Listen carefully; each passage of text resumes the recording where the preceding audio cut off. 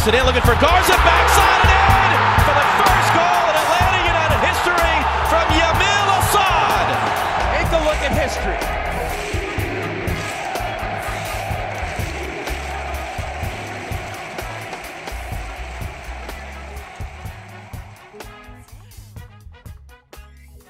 I think we're going. So, hello, folks, and welcome to Five Stripe Final. We are live from the maintenance closet of the 5 Points MARTA station. Sam Jones here for Dirty South Soccer. Joe Patrick right over there. Joe, how we doing? Trashing this place every week, man. I just get the Wi-Fi to work. I am exhausted. That was an amazing game of soccer. We just saw it was just a treat to watch that. I know a lot of us are a little disappointed with the result, but can't be too disappointed with that. I mean, come on. Yeah. That was great. Banger from the beginning. Five Stripes tie 2-2 in this one with the Eastern Conference leaders, the league leaders, New York City FC. They come in, and from the get-go, teams were trading chances back and forth, both clubs with a couple of opportunities to get on the board first, but fortunately, it was Atlanta United who struck first in this one. Miguel Almiron picks up the pieces of a pass he misplayed. He's always about those loose ball recoveries. Miguel Almiron, the Paraguayan god of ball recoveries, if you did not know, picks up a loose ball, makes a run into the box. They left him a lot of space on his left side, which is a no-no with Miggy running right at you. Yeah. He got a shot off with his left foot. Saved initially by Sean Johnson, but Greg Garza, fundamentals, man. Fundamentals. The gym rat gets in there, follows up the rebound, and it taps it in to make it 1-0. Yeah, it was a great assist from Almiron. Somehow they gave him an assist on that. I don't know how that works. It was a shot that was saved, but he'll take it. I mean, sure. It's funny. Greg Garza's so good at getting at that back post too. You know, like that's definitely one of his strengths is making that run. I think he did something similar last year in Vancouver. Dallas. He would have made the same run against Vancouver, and he also scored. And in Dallas. Dallas. On that same goal, almost a very similar move actually.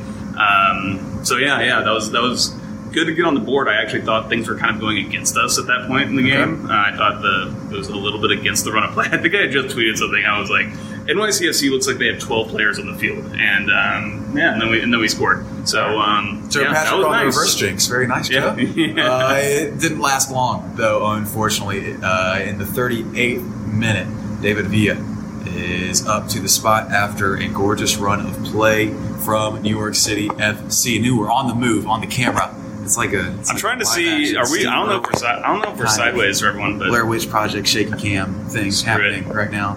Screw it. I agree. Anyway, 38th minute, New York City, excellent run of play. They find Joe Ingeberger out on the left side. Very good. Ooh, yeah. I am so impressed right now. Oh my god. Joe Ingeberger finds a whole lot of space. He was very threatening all night, especially in the early goings of this one. He caused a whole lot of trouble for us. Finds a lot of space. Makes a run on the left wing. Michael Parkhurst takes him down in the box. And from that point, penalty awarded. David Villa steps up and then slips it past Guzan just barely. Guzan gets the right way, y'all. He gets the right way. Did everything right. It just skipped right over top of him. Yeah. I have no idea what you just said because I'm trying to work on getting us straightened out here. This is good. Sorry, guys. I don't know why my phone's not doing the rotation thing, but this is how we're going to be today. This is great. Yeah, no, it's abstract. We'll read your... it's abstract H-dating. Yeah. That's all that matters. Anyway, so what did you even just talk about? I seriously don't know. I talked about David Villa coming up and getting the penalty. Oh, at that point, hey, that was 1-1. That was a really good move by NYCFC. That's incredible. Like you got to give it to them. They, there were a few times in the game where they turned us over, and they just really took advantage of it well. I mean, they like a couple flicks. It was a beautiful play, and Parker did his best to stop it. You can't really like hate on him too much for giving up that penalty. I mean. He barely got a touch on the guy, and it was just one of those unfortunate things that happens. What could you do at that point? It seemed lucky at the time too, just given the situation. It wasn't necessarily a dog's denial of goal scoring opportunity, but it was lucky given where Berger was that it ended up being something worse than it actually was. It could have been Atlanta down to 10 men at that point.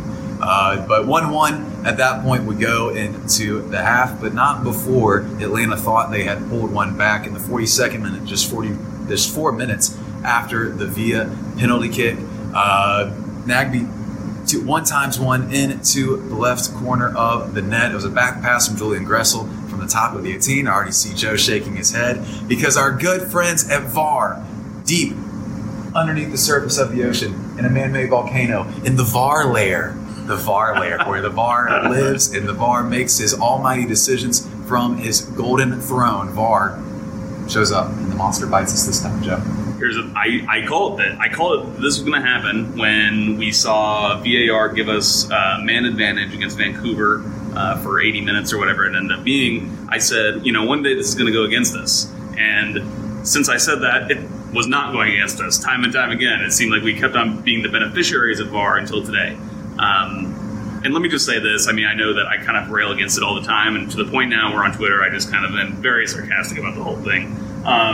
The right call was made. Like, that's not in dispute. I don't dispute that. I mean, Joseph was interfering with the goalkeeper. That by the rules, how it's written now, that's not a goal. That's offside. And VAR called it back and got it right. What I don't like about VAR is that you don't have that release, that celebration, the emotion that happens when you see the ball hit the back of the net. That was an amazing goal, amazing strike by Nagby. And in my opinion, that should be met with beers thrown and, depending on what section you're in, of course. Sure. And, that's just not, sports should not be, you shouldn't be on pins and needles waiting when that goal goes in to determine to see if it was actually a goal. You should be able to look at the linesman, and if he's not calling offside, it's a goal. If he doesn't have his flag, if the rest don't have their flag up. So this is the one thing I had. I talk about it being like watching the game not live or like watching it like on some sort of delay or something, because every call can, you can go back in time and correct that call. So you're not actually watching something happen live unfold right in front of you. So yeah. That's my spiel again, which I think I gave us. That's Joe's weekly VAR rant, sponsored by CrossFit Vesuvio. All right, but yeah, it was a bummer, and I'll tell you why I was really bummed. Besides the end result, there may have been more goals to come after that. We don't know how the game would have actually turned out. It would have been nice to make it up 2-1. But what really killed me was Darlington Nagby just had the coolest celebration that he did absolutely nothing. He looked like he had just, I don't know, made a cup of coffee at 6 a.m. to go to his cubicle. That's how excited he looked, and it was just the coldest, baddest motherfucker thing to do, and it was amazing. Yeah, but got taken away. That's very Darlington, though. Yes. He's very stoic in that sense. Sure, he just kind of acted like it was just what he does all the time. Yeah, and that was really, really, really fun to watch. All he does is score bangers. Yeah. All he does. It doesn't matter, though. We headed the half tied at 1, and then, I swear to God, this happened. No, really, look at the box score. It happened. You can watch the video. I swear this happened. You actually have to go watch this, because I cannot stress that this was a thing that actually happened in real life right behind us here tonight in Atlanta in Mercedes-Benz Stadium. It actually happened. Chris McCann scored. Like a goal, like a real goal. It was crazy. I couldn't believe it. I don't know if anyone could. We were all checking, we were double checking with each other. We were all doing double takes. Hold on. Why is he in the box, first of all? His post-game quote was phenomenal. He just said he saw everyone else running in the box, so he said, I'm gonna run in the box too. He said Miguel picked him out, and it was a gorgeous cross from Miguel. All credit to Miguel there. Kevin Kratz actually gets things started. It's a loose ball. Kratz shields an NYCFC player from the ball. It allows it to run on. Miguel picks up the pieces. Once again, the Paraguayan god of ball recoveries. Don't you forget it. Runs to the end line, plays a gorgeous cross. Kratz, sneaky good game tonight. Really good game, actually. But it was sneaky good, because he never does anything. Right. He never does anything, but he does a lot. But exactly. It's not anything. While doing simultaneously nothing. It's not anything that usually shows up in these things. He actually did show up with 2 creative chances tonight. We'll get more about what Kevin Kratz did for us tonight, because we were a little hesitant. I wasn't super excited to see it. No one was excited to see him on the team sheet, but you know what he's going to do when he comes in. Who was out there oh, yes, Kratz is starting over Barco. Been waiting. I had a couple folks on Twitter. Hi, Will. But, it's Will's all about the tactics. It was better tactically. It worked. It worked tonight, and it was the right call.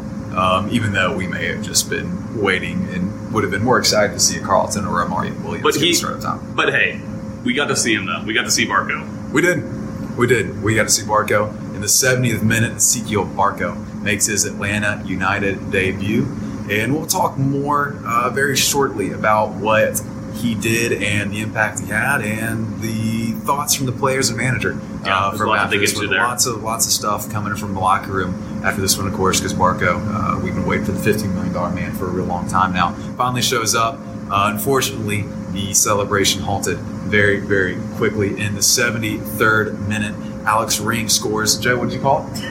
A fucking screamer? It was a fucking screamer. Oh my gosh, man! A thunder bastard. That's really what it was. yes. We are going to have to put the E up on next to the podcast. I won't do it until Apple sends me a letter saying we have to. Okay, that's good. Yeah, sorry to the kids listening to this one. Why are you letting kids listen to this? What is wrong with you as a parent? We clearly don't care about family.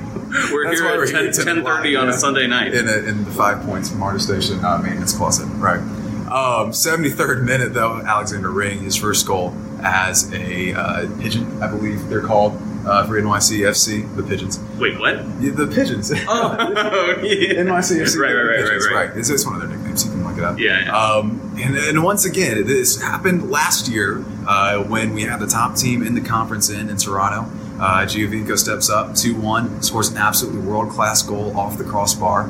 Ring steps up at about the same minute as Giovinco scored, I think, last year. And top team in the conference scores a banger, a golazo off the crossbar, makes it 2-2, and we go home kind of depressed. Yeah, it was a little disappointing, especially because at the end of the game, you felt like we were definitely in control there. We were applying all the pressure in the last 10 minutes or so. I think that goal really galvanized Barco. He really got into the game more after that goal, which only happened like 3 minutes after he came on. So, but yeah, so that I think that's what's going to leave a little bitter taste in the mouths of fans who came. Was that it's one of those games that felt like if it just went 5 minutes longer, we could have gotten one. Absolutely. So there was a whole lot of the pressure applied late. It kind of felt like there may be one more goal left in it. It never quite came. There were a few chances. It really kind of seemed like NYC FC took their foot off the gas a little bit, parked the bus a tiny bit towards the end there. Atlanta couldn't break them down. And that ends us at 2-2. All in all, though, a really well-played game. And one of the things we learned tonight is that these are probably the two best teams in MLS right now. I don't think you can argue that, to be honest. I mean, obviously Toronto is the one that people will say, well, they're obviously one of the best teams in MLS, but they're not in the league right now. Yeah. I mean, right now we're talking about current form. It's these two teams right here, and it's not even close, to be honest, in my opinion. I mean, no one from the West looks remotely close to these teams. No. I mean, and you got to give a lot of credit to NYCFC for coming out. And they played midweek, and then they came here and went just absolutely toe-to-toe with us in a place where we absolutely dominate teams in this building. Yeah, absolutely. They rested a ton of guys on Wednesday, and they still just took it. So I believe it was RSL. Yeah. They're playing 4-0 win there. Yeah. And so they're having an impeccable run of form, and they've been really, really good so far. It came out tonight, and like you said, they went toe-to-toe with us here in our building, which rarely happens unless you're Minnesota United. I'll have more about this tomorrow in the 5 thoughts on the game, but it's one thing to say, oh yeah, we're going to come into a Mercedes-Benz Stadium and we're going to press Atlanta, we're going to beat them at their own game. And it's even another thing to have a tactical plan to do something like that. But the difference between doing that and actually going out there and executing it, like NYCFC did, is that they just have players that are technically good enough to do it. When there's a long ball, their defenders aren't just heading it back, in the midfield. They're cushioning it with their feet, and they're keeping the ball, and they're distributing it out.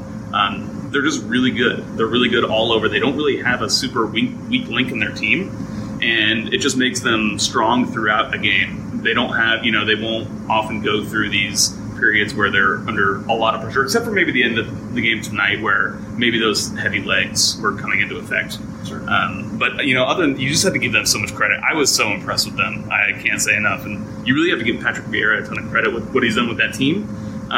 He is one of those managers who has gotten some crap, as this former player. What can he actually do as a coach? He's gunning for, something bigger. He doesn't care. He's gunning for a Arsenal job or a City job or something like that. Just got to give him a ton of credit.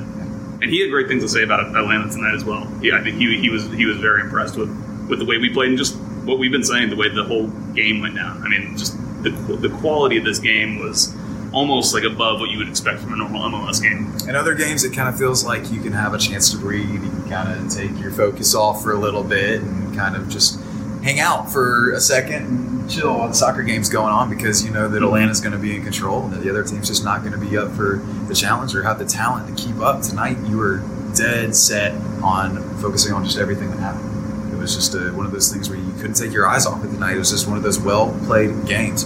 And I think, like you said, both coaches kind of said afterwards that this was one of the best games of the season. And Tata actually said after the game that he thought this was possibly the best game from Atlanta United since he's been here. Yeah, not this season, but last season too, which says a lot because we saw them put in some great performances. But do you want to talk about Barco? Let's talk about Zeke because there's some good and bad here. Because the boat landed tonight, which was great.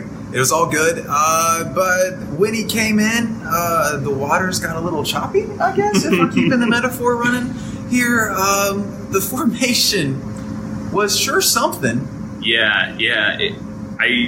It was strange. So when normally, like the way we play with 3-5-2 is kind of with two midfielders in the middle, which are Jeff Lorenwitz, Darlington Nagbe, and then Miguel Almiron, either just a bit in front of them or maybe off to the side, but he's definitely part of that central three. There's three in the center of midfield.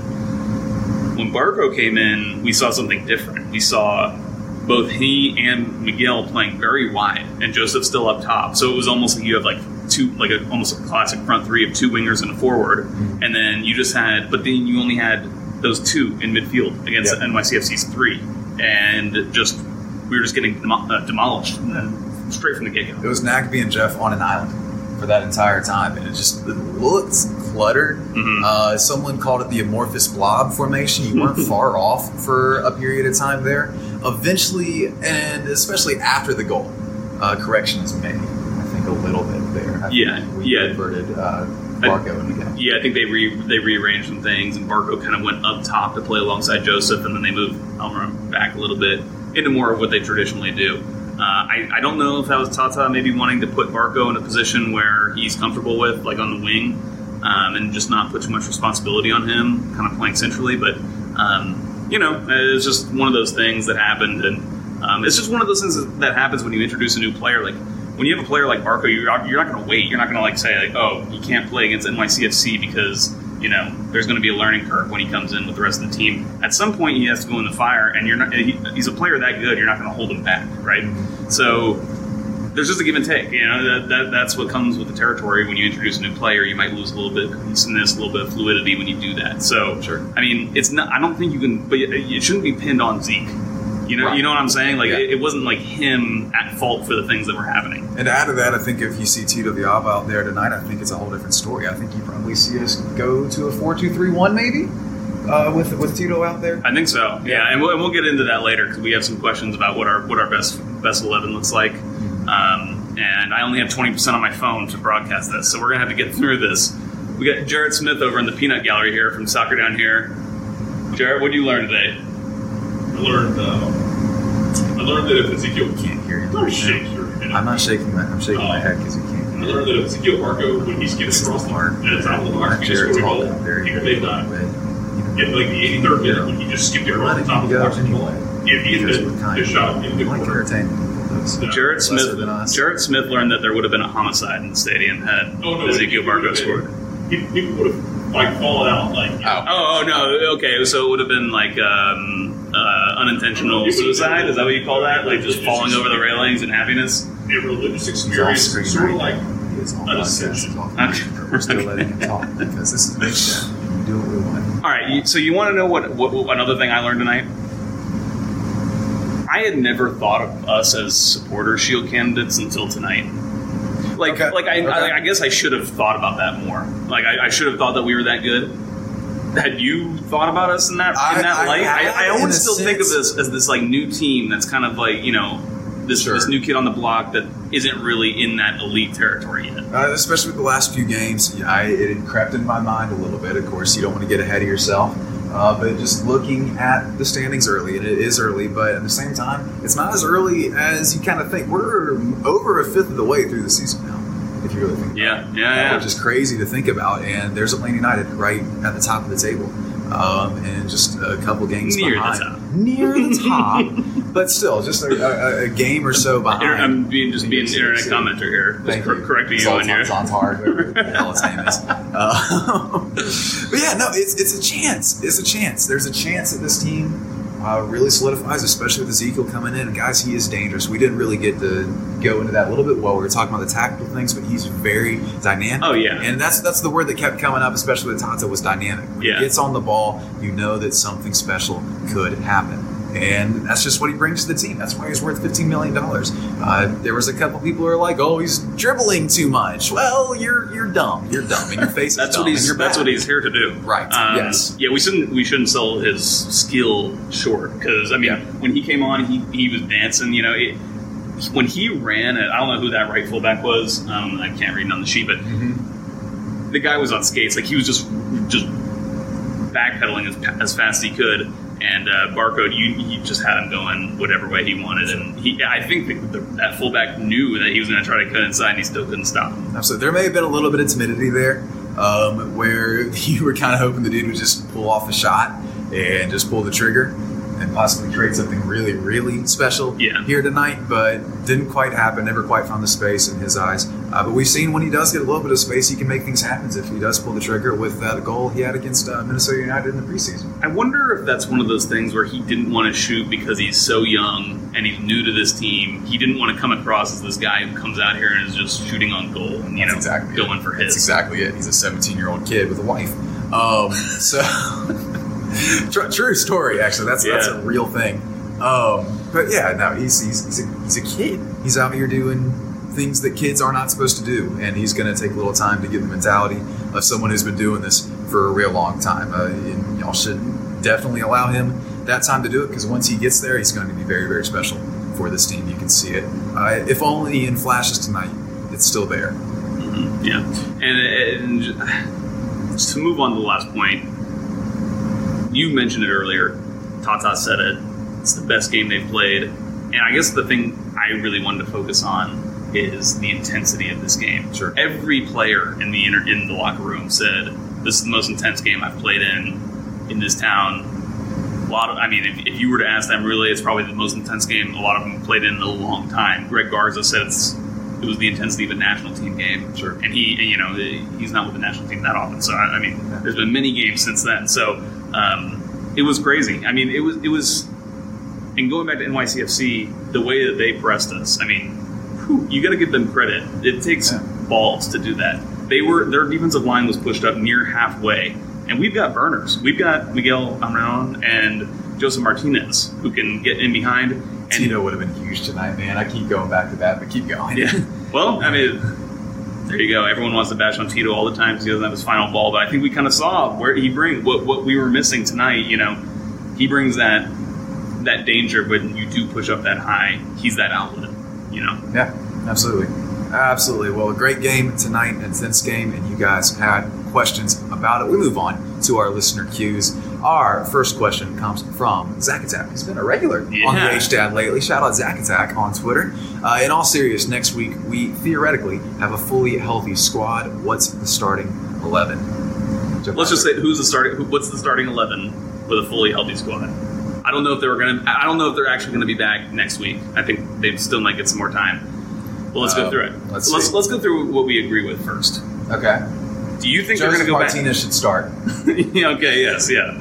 First name on the team sheet. Sure. Do you think they're going to go back to a 4-2-3-1? I think it's going to go back to a 4-2-3-1. As do I. So with that in mind, we have Joseph up top. Guzan is going to start in goal. I would assume so, unless Mitch Hildebrandt. Buddy, if you come back from that ankle injury, we are cheering for you, and we want you out there in between the sticks. You're our boy, Mitch. Love you, Mitch. You're our Mitch. Come on. Oh, Jesus. You're our Mitch. Okay. I'm not cutting that one out. Please cut it. All right. So we have LGP and Parkhurst obviously are going to be the center backs. Garza is going to be the left back. Sam needs a moment. Just yeah. Go that way. Okay. Garza, LGP, Parkhurst, right? I think right back's going to be a question. We'll talk about that. You got your center mids, Lorenowitz and Nagby, and you have Miguel Almiron, Marco, Villalba, and Martinez. Is that right? That's right. Yeah. So right back, I think, is going to be the question. And I think a lot of people are going to want Gressel. Yeah. And I think he's fully capable of playing right back. But then obviously you have Escobar, who you brought in this year. Right. So I think that's going to be the biggest question. I think on a game-by-game basis. You really need to. Mm-hmm, yeah. And I think that's going to be how it goes. I think maybe in a game like this, maybe Escobar may have been the one to start. Sure. You can start like a more defensive player if you're going up against a better team. Maybe give you a little more balance if you know you're going to have a lot of the possession. Or maybe you do it at home and away. Maybe you do it at home, you want Gressel because you know you're going to be pushing up higher up the field. Mitch is still in your mind, isn't he? I think at home you're going to push up a little higher up the field, so maybe that's when you want Gressel, and on the road you want some more solidity, so you want Escobar. But I think that a lot of people have been talking about, and this kind of goes into our next question. Someone asked about the 3-5-2. It was Matt Probably, and that's actually his name. Matt Probably says he's worried about how Barco might not be a natural fit for the 3-5-2, and he also asked how we keep this version of LGP, which, only God knows that. But play Mercedes-Benz Stadium every game. We'd be coaching. We'd be the manager. But I don't think we're going to stick with the 3-5-2. I really don't. I think that I think we will go away from it. I just think our team is best suited to it. We played in a 4-2-3-1 last year. I think that just shows that's the way Tata wants to play. Absolutely. And I think tonight it confirmed what we may have been concerned about. It may have been some kind of back and forth in my mind about whether a 3-5-2 or 4-2-3-1 is going to be the best option. And when Zeke came in, it looked weird. That's all you can kind of say. It looked out of sync. It's going to be a lot more comfortable, I think, in 4-2-3-1, and the pieces just fit together a little better. And we have one more question I think is going to tie into this a little bit as well. Jacob_Inman says, when we attacked, we had NY on the ropes. However, in the second half, it almost felt like we sat back and tried to defend. Maybe try to get the draw at home. We didn't keep the pressure up, except for those final 10 minutes. And I think that I agree with that to an extent, but I think that that's kind of a product of the formation. I think that's why we will not stick with it. Because when you have the 3-5-2, it's harder to push all those players up. It's harder to keep a 3-man back line, or 3 center backs and a 5-man back line pushed up and organized than there's less players, 4, just having a pairing. Especially a pairing like LGP and Parkhurst, who have played many games together and kind of have that kind of experience. Yeah. So I think that's one of the reasons we'll go to 4-2-3-1 is to allow us to push forward more, compete more in midfield, and do that for longer stretches in the game without, we kind of get in trouble and we fall back, and then it's hard for us to get back out. Absolutely. Well, in this one, Miguel Almiron ended up being the man of the match to assist on the night, to assist quotation marks. One of them was for real, for sure. But there were some other folks that you may not have noticed who had games you should also appreciate. They are our Larwinowitz men of the night. Joe Patrick, who is your Larwinowitz man? Leandro Gonzalez-Perez, which I think is my second time awarding it to him. Yeah. Well, if he's not the Larwinowitz man, he's usually like shit. Sure. So I'm happy to keep on giving it to him every game. But he played amazing. Had several chance-denying tackles. Just very precise in most of the things that he did. Recycled possession well. He's my Larwinowitz man. All right, LGP, your trophy is in the mail. My Larwinowitz man of the night, Darlington Mack. I thought played extremely well tonight. Maybe his best game in a Five Stripes uniform. Extremely solid in possession. Almost had the goal of the year so far. Had it taken away from him, of course, because of our friends at VAR. But was very solid throughout the night. Retained the ball extremely well. Had a few defensive pickups, I thought, which, even if it's just a few, is more than normal for him. He was very quality throughout the night. Darlington. Just love the way he danced through midfield too. With the ball. Oh yeah, absolutely. Oh man, it's fun to watch. He was skipping past players tonight. It was great. For sure. And Darlington, your trophy is in the mail as well. Quote of the night's pretty simple.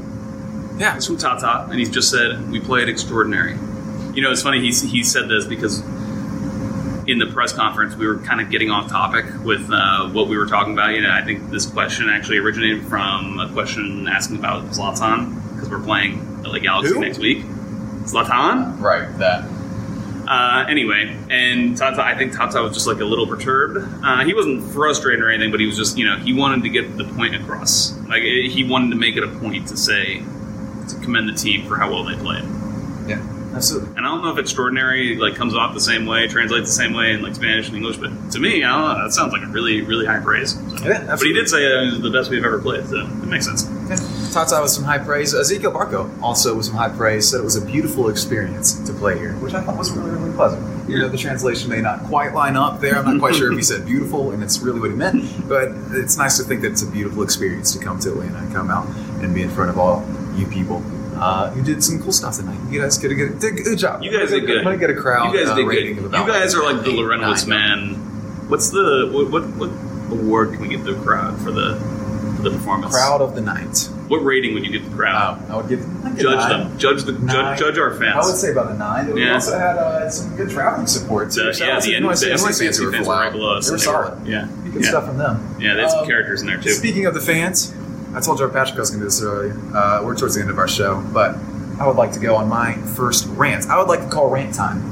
You got to do a VAR rant, and I went and got some ice cream last time. I'm going to do a quick little rant here, and I think I get like a minute. You don't have to like go away, but like let's rant a little bit. Let's rant a little bit. Speaking of the fans, there was a moment tonight where Joseph Martinez got into a little bit of a fracas, I guess you would call it, with a fan in the tunnel walking out back to the locker room during halftime. I just want to really hammer home here that this fan base cannot and should not turn on Joseph Martinez in any way, despite some of his immaturity, which is admittedly a problem, which should admittedly be worked on. But what you're getting in Joseph Martinez is a guy who has just about everything you want in a striker, in that they are insane. They are a person who is going to do unexpected things at unexpected times, and that personality translates to the way they play, and that's what makes them who they are. If you try to stifle Joseph, if you try to put this guy in a metaphorical suit or a cubicle or whatever you want to call it, he's not going to have that same creative energy. He's not going to be doing what he has been doing for us since he got here. And to turn on him in any way would be the wrong response. There are going to be some people who are going to be old white men about it, is what I'll call it, and say, oh, that boy needs to, stop being so loud and grumpy all the time, which maybe a little bit of it is true, but it's not something that we should really be concerned about. The coaching staff will handle it on that kind of basis, and we should support the dude as much as we can, because what he gives us is some art, essentially. He's an artist out there doing what he does, and sometimes a little bit of madness is the key to creating all of that. Rant. Well said. You know how many other teams would love Joseph Martinez on their team? All of them. Every single one. We're lucky to have him. You don't want to make these guys mad and to make them want to leave. Absolutely. I'm not saying it's getting to that point, by the way. Stop bothering Joseph as he's walking there are out. things that are starting to happen where, on the flip side of that, he was pretty not great tonight. I don't know if the hand was still bothering him. His stat line was pretty abysmal by the end of the night. No shots, no chances created. Fewest touches on the team, fewest passes as well. Of course, he's usually going to be on the lower end of that because he's a striker, but the no chances, no shots created is concerning. I have takes on this, though. Sure. I have takes. I don't think that he likes playing in the kind of the style that we were playing for a lot of the game tonight, except for like the final 10 minutes. A lot of our game was booting long balls to Joseph and Miguel. And I just don't think he likes to play that way. I think, first of all, it's physically exhausting on him, which, that's one of those things with Joseph. But, I just don't think that's the way he likes to play, and that's when he gets frustrated. I don't think he's as frustrated with the physical exertion part of it. I think he's just frustrated that the team isn't playing that well, or playing the way that he thinks they should, or maybe, or that Tata thinks they should. But, I think when Joseph's best is when he's like dropping a little deep off the line. There's someone else pushing up, and that's kind of where we miss Tito. Yeah. Where Tito's making that run, and Joseph's able to drop in, combined with Miguel. They do those little 1-2s and then work their way upfield. So, So maybe there's a little bit behind that, but it's something to look at as we go forward in the next few games. Yeah. All right, that's going to wrap it up here from Mercedes-Benz Stadiums. You have been listening to Five Stripe Final. Shout out to Brian Cadney, shout out Kerry Brownstein, shout out Harris Chris Kitchen, shout out Brian Tyree Henry, shout out Lakeith Stanfield, shout out Ben Jones, and shout out to LeVar Burton. I know you're listening. Shout out Jorge Fuller, shout out Justin Belhuis, shout out Chris Chris Raimondi. I always get that. I always get his name wrong. Yeah, it's it's because when I was in high school, my Spanish name was Raimundo, so I always want to say. I knew that about you. I don't even know why, because it means Raymond. My name's Joe. I don't know. All right, is that all? Don't do drugs and Grimes. Oh, okay. Don't do drugs and then shout out Grimes. All right. Yeah, that's a little kind of All right, that's going to wrap it up here, folks. 5 stripes, tying this one. It's a draw, 2-2. Final score. Bye. Bye.